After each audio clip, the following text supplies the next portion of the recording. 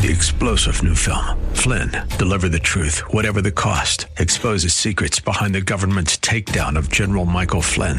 Flynn knew what the intel world had been up to. He ordered the first audit of the use of contractors. This set off alarm bells. He told the truth. He was the most dangerous person for Donald Trump to hire. They had to get rid of Flynn. Flynn, deliver the truth, whatever the cost. Available now. Watch it today. Go to salemnow.com. salemnow.com. The Bruce Hooley Show podcast is brought to you by HemisphereCoffeeRoasters.com. Creating jobs and restoring dignity one cup at a time. Good coffee doing good. Learn more at HemisphereCoffeeRoasters.com.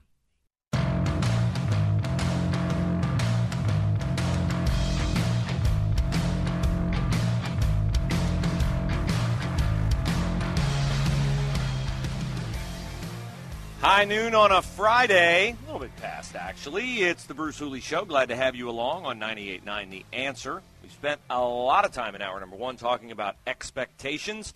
City paying $6 million to those injured in the riots, the Jussie Smollett verdict, and a stupid bill signed by the governor of the state of Oregon that removes standards for math and reading as a condition of graduation to truly reflect what every student needs to thrive in the 21st century. Wow, if Kate Brown gets tired of being governor of Oregon, she can come and run for Columbus City School Board, as they're all about that too, keeping kids out of KIPP and other charter schools. And we got a lot of problems in our city, and we saw one of the worst ones, if not the worst one, manifest itself in a triple homicide this week, including the unspeakably awful deaths as collateral damage in what police have described as a targeted assassination of the 22-year-old man seated in the front of the car. Collateral damage, a 9-year-old boy and a 6-year-old girl. You probably will not get the most insightful information on this from any of the television stations or the newspaper in town, but you will get it from the Sussi report. Tom Sussi, former ABC6 reporter, now runs an independent journalistic site. It is online at the Sussi Report, S-U-S-S-I, report.com, and Tom joins us now. It's always a pleasure to talk to you, my friend.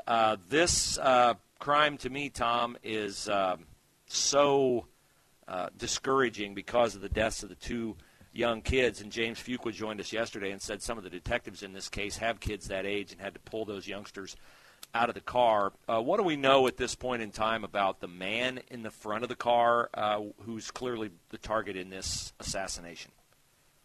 Hey, Bruce. Good afternoon. A great way to get into the show, by the way, saying it's high noon, because this city is the Wild, Wild West. Yeah, I mean, it is. No doubt about it. The 22-year-old guy, Charles Dion Wade, very active in the hip-hop, gangster rap music scene. No surprise that hip-hop gangster music scene is closely affiliated with gangs, not only here but across the country. Police sources say that Mr. Wade was involved with a gang and was part of a gang. However, I spoke with a few of his friends, and they tell me that Mr. Wade was not an active member of a gang, nor did he participate in any illegal activities, but he did know many of the gang members. This was a targeted hit. There was a beef between Mr. Wade and somebody, or perhaps one of Mr. Wade's associates, but this was no doubt a targeted, revengeful hit.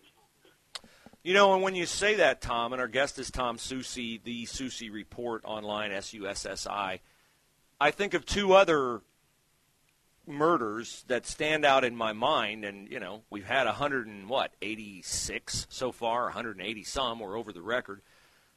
One of them is the hit, that was clearly a hit at Target a couple weeks ago.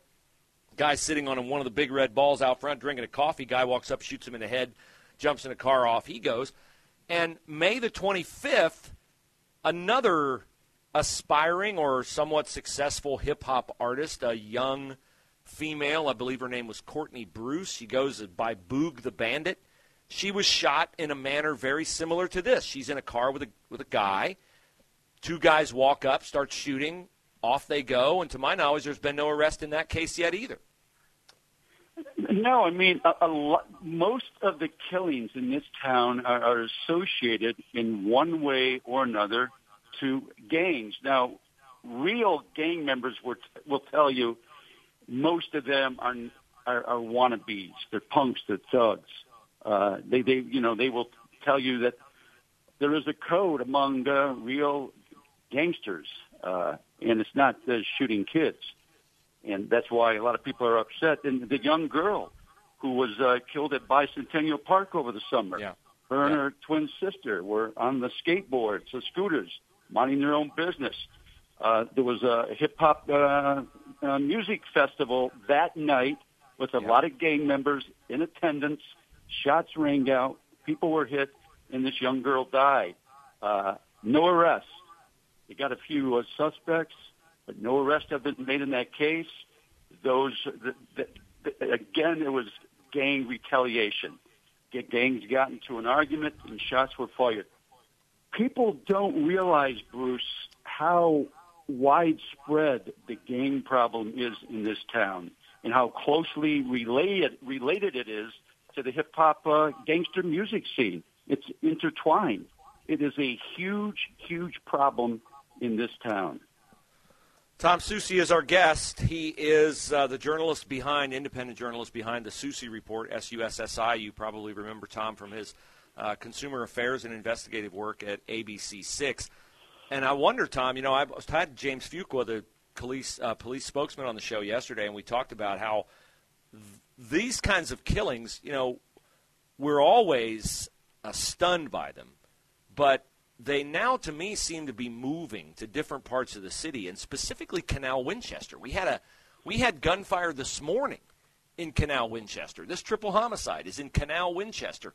Are you hearing anything through your police sources about Canal Winchester, or that side of town, becoming a problematic gang area or a problematic area regarding the hip-hop scene that Mr. Wade seemed to be involved in? Well, that particular area, I was talking to a resident who lives out there, and they were telling me in that particular area that used to be pretty nice, that there was some sort of shooting not too long ago. The crime is spreading out to the suburbs. I mean, there's no doubt about it. It used to be an inner city problem, but that is no longer the case. We're seeing shootings in Canal Winchester, and we're seeing shootings at the Easton Mall. The juvenile justice system is broken. They are part to blame for what is going on. Young thugs and criminals seem empowered. They have a sense of empowerment, and they think they're untouchable because of the way the criminal justice system has dealt with them. A wrist slap. And until we get serious and start rounding up these animals and kick some ass, it's not going to go away. It's only going to get worse. Well, and I think Tom Sussi, our guest, and, there were shots fired today near Canal Winchester High School, not at the school, but the two sheriff's deputies confronted a man who was in a vehicle. He fired at them. They were able to tase him as he fled and get him in custody. So I don't know that they're related, but I do think your point about the crime moving out to areas we previously not thought would be areas where stuff like this would happen or where you not have a high danger of it happening is real. And I also think your point about criminals being empowered is real. And that's my beef with this settlement by the city of $6 million for the rioters. If you're in the middle of a riot and some people are throwing rocks and you're ordered to disperse and you don't, you might get hurt. I don't think you deserve to be paid for that. I think the city is bowing to this mindset out there, and I think the upshot of this settlement is, hey, there's going to be a riot. Hey, there's going to be a march. Let's go. If it turns into a riot, have your phone charged. Get your phone out. Be filming, because anything a police officer does that Algernon Marbley, the federal judge, or the Police Oversight Board, or Andrew Ginther, or Zach Klein, or Shannon Hardin says, oh, that's too mean, can't do that, you might get paid for it. I think this settlement is prejudicial toward the police officers who've been charged with misdemeanors and who they've gone after clearly and forced other officers or tried to force other officers to testify against them. This can't be good for police morale. No, this settlement is pathetic. You're right. Next time there's a riot, grab your phone and go out there and record some pepper spray and walk away with a payoff. These were riots. I mean, these were dangerous riots, and police had used pepper gas. That's about it. There was hardly anything going on because Mayor Gutless told them all to stand down. I want to see video and pictures of the people who got that settlement in terms of what they claim was police brutality. That's what I want to see, because you're going to find out it was a push, it was a shove, it was some pepper spray in the face.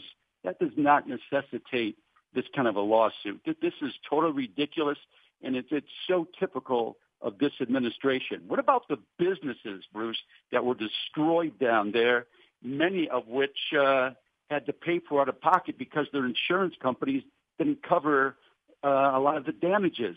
This administration has sold out the police, sold out small businesses.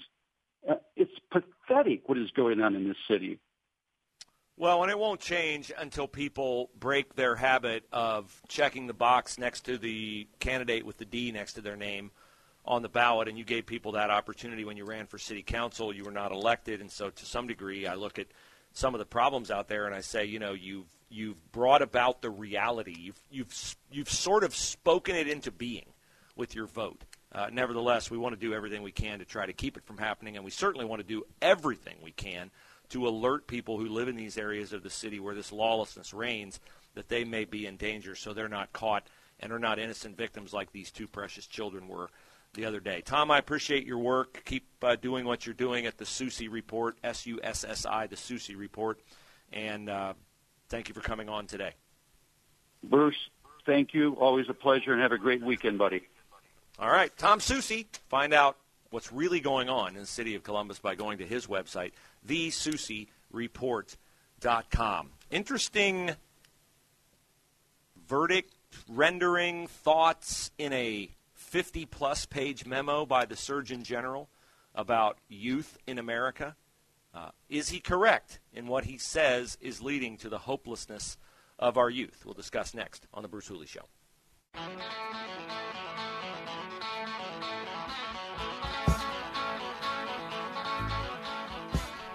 Thanks to Tom Sussi for joining us. His information is always good. Get a great perspective into what's really going on in the city. If I were you, bookmark his site, thesussireport.com, S-U-S-S-I is how you spell Tom's last name. Vivek Murthy is the Surgeon General of the United States. And so he's the chief medical officer, the chief doctor of the United States, right? So you pay attention to what Vivek Murthy says because, at the time we're in a pandemic after all. And he has been, of all the public health experts out there, obviously Anthony Fauci's a disaster. Nobody trusts him. Nobody should. Flip-flops on all the issues. Clearly a political animal, clearly positioning himself for grandeur and not accountable at all. Rochelle Walensky, head of the CDC, hard to take seriously. Somebody who's supposed to be a leader, somebody who's supposed to be measured, who says, I have a sense of impending doom as we were obtaining vaccines and therapeutics to treat COVID. Like, way to calm the people, Rochelle. Francis Collins, NIH, not as bad as Fauci, but clearly discredited many times, never addressing, ever, which none of them have, the impact of natural immunity produced by your own divinely created bodies, miraculously equipped to deal with viruses every single day, not just when COVID comes up. So Vivek Murthy, from all these people in the public eye, has managed to stay away from being branded a complete partisan hack to the degree like they have been. So when he issued a 50-plus page report the other day protecting your mental health, I thought, well, it's worth my time. So I looked through it. And the opening statement caught my eye. See if it catches yours. He said, recent national surveys of young people have shown an alarming increase in the prevalence of certain mental health challenges.